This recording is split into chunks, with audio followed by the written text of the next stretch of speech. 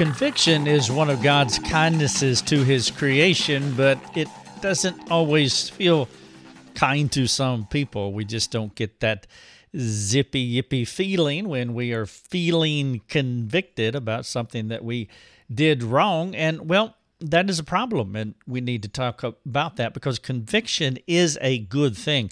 In the spiritual realm, the concept of experiencing conviction is analogous to the pain we feel in our physical bodies. Imagine what it would be like if you had some pain, or had a problem rather, in your body, but you did not feel it. You did not know it. Actual guilt that leads to conviction is God's way of telling us that something is wrong with us and the vital need for us to be free. The most common sense response to conviction is to respond to the Lord's warning signal biblically. And so I want to talk about that in this podcast. Welcome to Your Daily Drive. I am Rick Thomas, and I'm so glad that you are here. If you want to read what I'm sharing with you, all of our articles are free to you, and you are welcome to read and to share them with anybody that you wish. This is 2020, and so we are wrapping up the 12th year of this ministry, and I do want you to know that I do pour tremendous time, thought, and resources into keeping this labor of love going, and to keep it free. It takes me hundreds of hours a month to research, to provide, to answer questions for people, to interact with folks all over the world. And it costs thousands of dollars to sustain this ministry. If you do find any joy and value in what I do, will you please consider giving? Now, you can donate or you can become a supporting member with a gift of your choosing. I do want you to know that your generosity does matter, and so if you want to give, I would be most appreciative. The title of this podcast and the article that you can read and share if you wish is The Ironic and Liberating Truth About Feeling Conviction. Now, I'm going to be talking about real guilt and conviction, true guilt, true conviction. I realize that many of the folks in our community struggle with all sorts of things because of the shaping influences in their past, and because of that, some of the things that they feel are not real in the sense that it comes from the Lord. It's very real, but people can feel guilty for the things that they have done wrong, when in actuality they have not done wrong at all. For example, if you have been trained by, like, say, an authoritarian, harsh, abusive, mean individual, whether that was your mother or a grandparent, a father, or someone within the church, you can be trained in such a way, I call that a shaping influence, to where you take on a spirit of guilt or conviction that is truly not from the Lord. And so I do want to clarify up front that the conviction that I'm talking about in this article, in this podcast here, it is legitimate. Now, if you have trouble distinguishing that, well, I would appeal to you to get some help. Now, if we can help you to walk through that, we would love to do that. Part of those free resources that we provide to you is our free forum, and if you want to jump on it, get your username and password, that will help us, because we do keep our website spam-free and bot-free.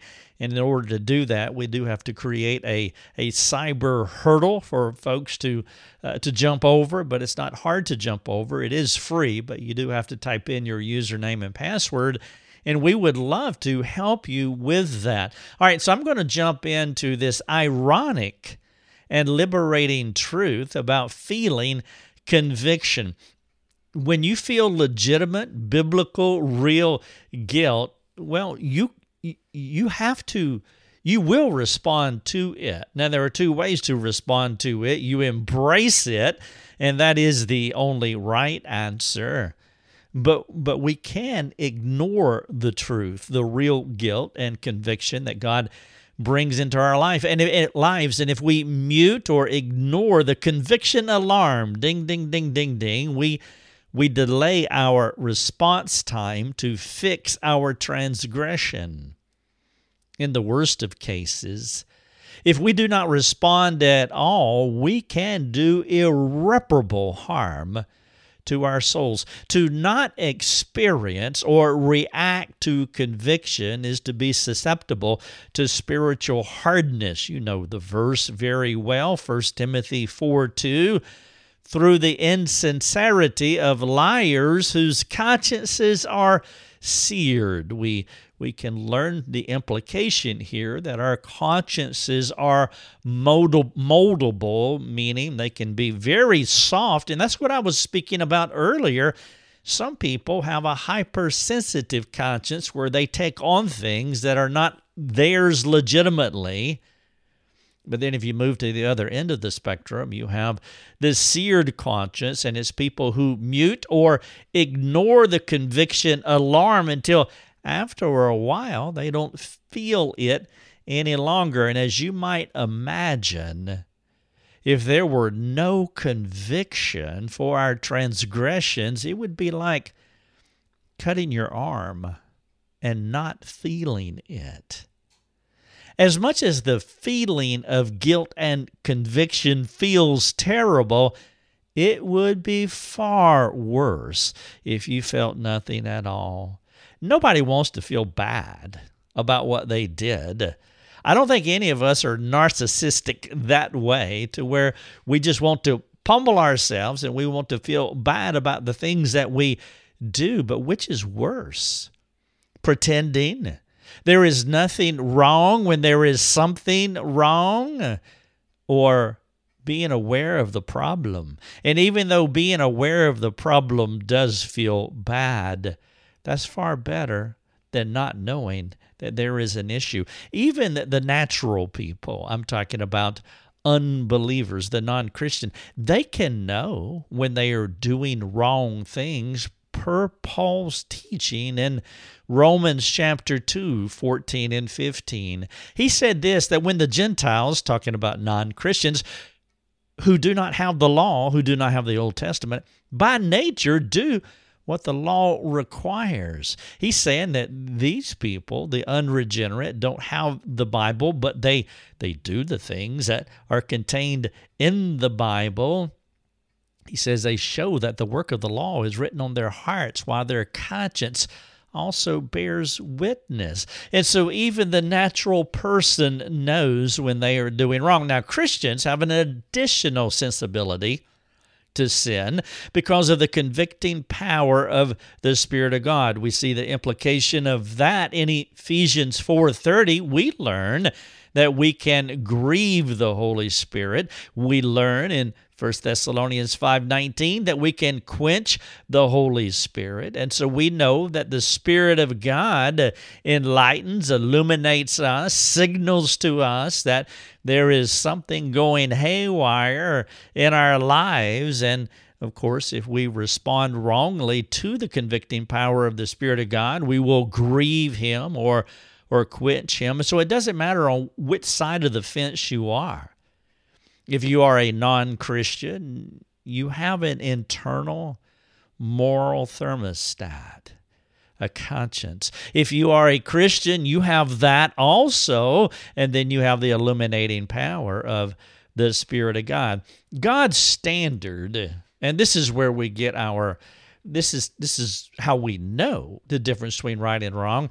And that's what Paul was saying about the Gentiles. They don't have God's Bible, but they do the things contained in the Bible where we have the Bible, and that's God's standard. We call it the law, the truth, the precepts, the principles. In fact, if you want to get a pile of words out for what we call the Bible, just read Psalm 119. Virtually, not every one of the verses, but almost all the verses in that longest psalm in the Bible, longest chapter in the Bible, gives us these words for the Bible, like law, truth, precepts, principles. The Scriptures instruct us on how to live our lives. It's also called the canon, which means the rule. And so you line up the rule beside you, and you can see whether if you are in line with the rule, the canon, the Bible. The Bible is a perfect picture, like a mirror that we can view to learn how to order and live our lives. In addition to God's Word, He also gave us, and I mentioned this earlier because I was talking about the passage in Romans, He's given us a conscience which acts as an inner voice. I like to say your conscience is a moral thermostat. You may have a thermostat on your wall. When it goes up, it's saying it is hot. When it goes down, it's saying things are cooling. And so your conscience, your moral thermostat, sends ethical signals to let you know if you're living inside or outside of the canon, the rule, the standard, the Bible. Whether a believer or non-believer, we are not in the dark about living a moral life. The word conscience comes from Latin, which means co-knowledge, con-science, co-knowledge, companion knowledge, companion science. The Father gave humanity a voice to guide us. Of course, when you toss sin into the mix, things can go sideways quickly, and that is our nemesis, that is our kryptonite, that is our problem. Sin acts as a dulling agent, which desensitizes a person from feeling biblical conviction, and when this happens, your soul begins to drift from God's good intentions for you. The conscience and God's Word work in concert. For example, when I break one of His moral laws, one of His ethical standards, the alarm goes off. My conscience sends me that ethical signal to let me know all about it. At that moment, I have to make a decision.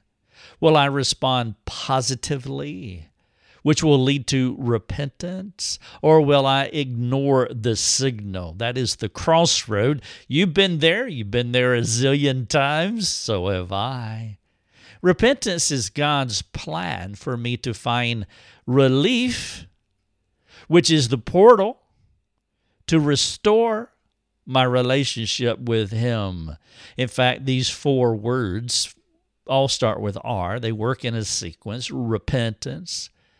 The first step is relief, leads to restoration of relationship. Repentance, relief, restore relationship with Him and with others. If I have sinned against others, it's not always true that when you sin, that you sin against other people as well, but all sin is a sin against God. And so God is always within the sphere of offense, and so God needs to be within that sphere of confession. Sometimes other people will be within that sphere of offense, and they need to be in that sphere of confession as well. And so my response to conviction is a confession, meaning I agree, which is what the word means, to agree. Confession, agree. I agree with God that I have done wrong, and I want to do something about it. I am acknowledging, agreeing. I'm acknowledging my mistake, my misdeed, my misjudgment,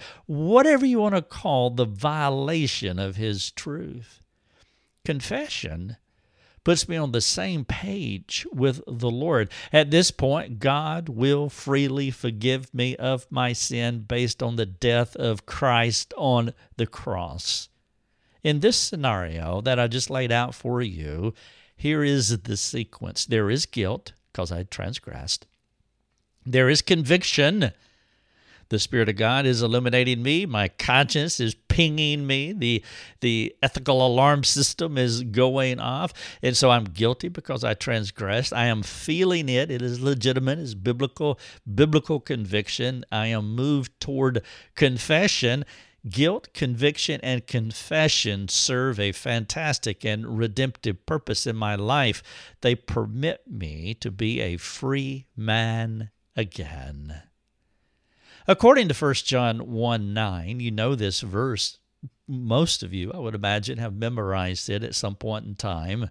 It says, if we confess our sins, He, God, the Lord, is faithful and just to forgive us our sins and to cleanse us from all unrighteousness. And so in 1 John 1:9, we learn the valuable truth that if a person confesses his sin to God, the good Lord is faithful to forgive the transgressor of that evil act. Not just forgive, as in release you can go free, but the residual effect of that, the residue of that sin goes away. He will forgive the transgressor. He will cleanse him of his unrighteousness. The way the Lord does this is by placing our sin on Jesus. And this is the real test. This is the real test for those of you who struggle at this juncture. The real test is whether or not you believe this core gospel truth. Do you accept what Christ did on the cross as sufficient to pay for the sin you have committed?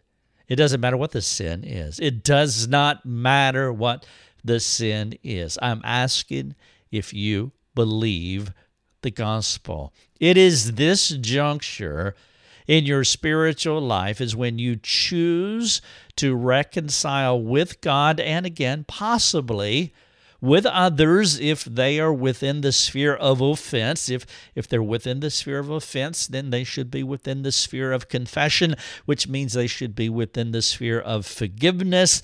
And so they are within the sphere of reconciliation as well.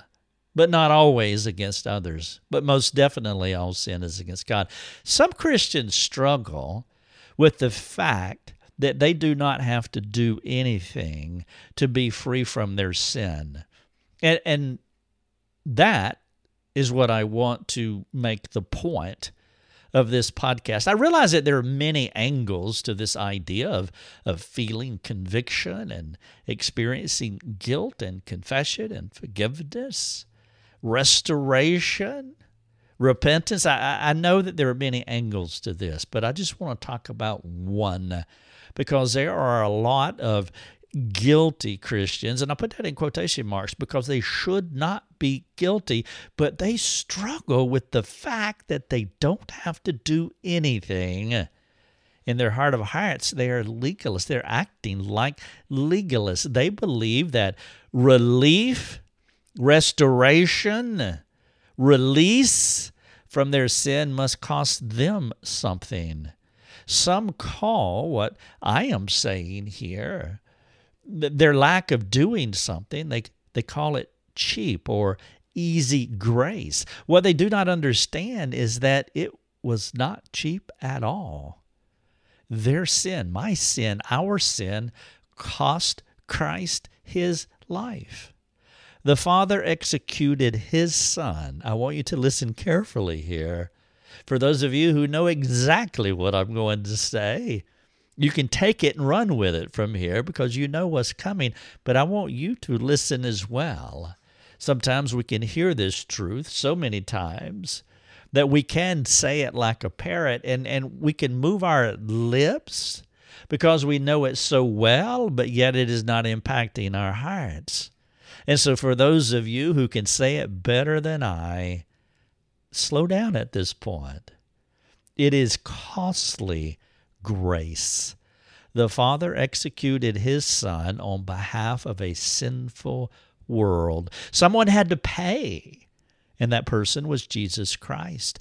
If you do not accept God's plan for forgiveness, your only option is to step into the place of God, to become a God, little G-O-D, a redeemer of your sin, rather than you accepting God's plan for your salvation and your sanctification. And I put both of those together because, well, salvation is a one-and-done deal. God regenerates you and you become born again, and that is a very similar process.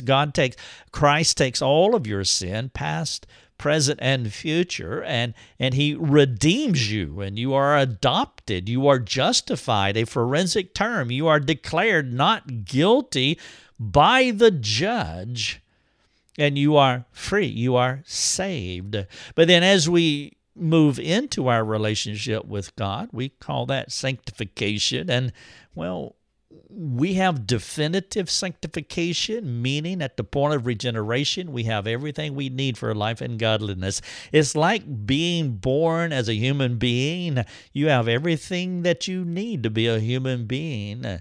But there is a process of growing up into that and a fuller expression of that, and that is sanctification. Some people, rather than accepting God's plan for their salvation and their sanctification, you could say that the Christian life is repentance, you're born again, and ongoing repenting, that is your sanctification. That does not make you more saved or less saved. It just makes you more cleansed and more mature, more Christ-like in your fallen body. But instead of accepting that, you put yourself in the place of the Lord. You are the one who decides where and when and how you will experience forgiveness. Do you see the problem with this heretical theology? To not accept God's forgiveness is to make a mockery of the cross. In such a case, the Father's punishment of the Son on the cross was not enough. This error in judgment makes you a legalist, a person who must do something in addition to Christ's payment. Can you imagine what in the world are you going to add to the infinite payment of Christ? Sin against God is an infinite crime against an infinite being. God is an infinite person. You sin against him, then that is an infinite crime. Thus, the infinite Father had to punish the infinite Son for our infinite crime. There's a redundancy here on purpose because I want you to hear the word infinite, meaning you can't add anything to it. It can't be any worse than that, and it cannot be any better than that. Our sin cannot be any worse, and of course, redemption cannot be any better than God's plan. The infinite Savior paid the infinite price for our infinite sin. You see, when someone breaks the law, you're going down the road and you run into someone, and it's your fault. You are the offender. The lawbreaker doesn't determine the payment. You don't jump out of the car and say, hey, I'm going to assess the damage and I will tell you what it costs. No, there's a third party that comes in. The judge comes in. The insurance agent comes in, and they look at the damage, and they are the ones that determine what it will cost. In this case, the judge steps into your crime scene, and he determines what it's going to cost for you to pay for the crime. Well, in this case, the Lord is the judge, and the Lord determined that what you did, what I did, you sinned against an infinite being. That means it's an infinite crime.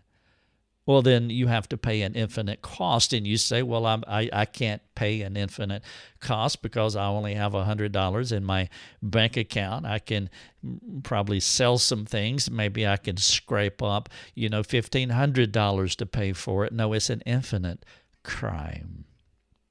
If you are not willing to accept the infinite payment of Jesus Christ, the punishment of the infinite Son for an infinite crime, there is no hope for you, because there is nothing you can add as payment for your sin. I trust that what I've said here is clear to you. Christ is enough to cover your sin, no matter what the sin is. Your transgression is not more significant than God's ability to script out a plan that he says, the judge says, that's enough. It is enough to pay for what you did wrong. To believe otherwise is to elevate your sin and your plan to pay for your sin, to elevate it higher than Jesus' work on the cross. That is a problem. The Father put his one and only Son on the cross as the payment for your sin, my sin, our sin. There is nothing else for you to do but believe. And so my question to you is straightforward. Do you believe the gospel? The title of this podcast and the article that I'm sharing with you, the ironic and liberating truth about feeling conviction. Let me speak to the irony here. You may not have connected that dot yet, because I don't want you to miss the ironic interplay happening here. I talked about at the beginning that conviction was the bad feeling. Nobody wants to feel bad about what they do wrong. In fact, sometimes when we feel bad about what we do wrong, we blame and justify and rationalize. We try to run from it, deny it, pretend it doesn't exist because we don't like the bad feeling. Now, again, all of that's wrong. But here's the ironic interplay. Conviction is the bad feeling that led you to the cross. And the cross of Christ gives you the best feeling because of the freedom and power of his unmerited and unlimited forgiveness. And so on one side, you have conviction, dead center. You have the cross, the crux of the matter. The word crux means cross. Dead center, right in the middle, you have the cross. And so on one side of the cross, you have conviction, which feels bad. But that conviction is supposed to lead you to the cross. And then on the other side of the cross, you have this freedom, this power, this unmerited and unlimited forgiveness, and that's the greatest feeling in the world. And so on one side you feel bad, on the other side you feel good. The cross is in the middle where you run to it and experience this. Though the Lord places the gospel on the lower shelf of our lives so anyone can see it and grasp it, in that way the gospel is simple. And I only mean that in the sense that a 7-year-old can see it and grasp it. But the problem is not everyone accepts it or lives in its freedom. Now, this podcast can be, for some, a can of worms, and I realize that because there's so many possible counter arguments, and there's so many different kinds of struggles that people can have with the idea of guilt and conviction and confession and forgiveness. But I'm only dealing with one thing right now in this podcast. Will you believe the gospel? Perhaps you need to read this article that I just shared with you. I would love for you to do that. Now, because I know that there are many different angles and counter arguments to what I'm sharing here, I also have some links here that I would love for you to, if they apply to you and you want to do a further study on them things, I would love for you to do that. I have a list of things. I'll share them with you. In fact, I have 1, 2, 3, 4, 5, 6. I have 7 articles. Here are the subjects: self-forgiveness, forgiving yourself. That's an angle. Some people say, well, I just can't forgive myself. That's heretical. I have an article here called The Danger of Forgiving Yourself. Legalism, I've talked about it in this podcast, but if you want to drill deeper into legalism, I have an article here based on that. I've talked about the conscience. Obviously, that is a problem if you're dulling the ethical warning system, the alarm system that God gives both the unbeliever and the believer. There's a article here where you can do a deeper dive into that. So forgiving yourself, legalism, hardening your conscience. The fourth one here is people-pleasing. People-pleasing is a big deal.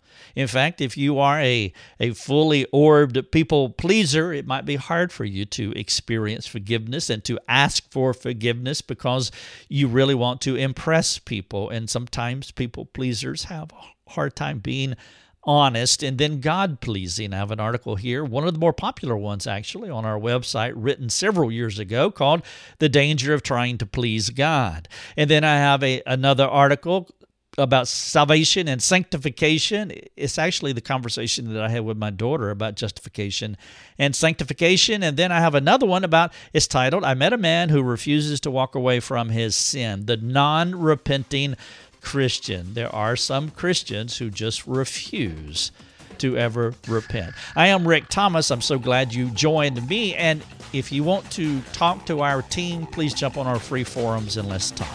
Your Daily Drive is a production of rickthomas.net, a global community that is seeking to live more productive and inspiring lives. If you'd like to learn more about our community, please go to rickthomas.net. rickthomas.net.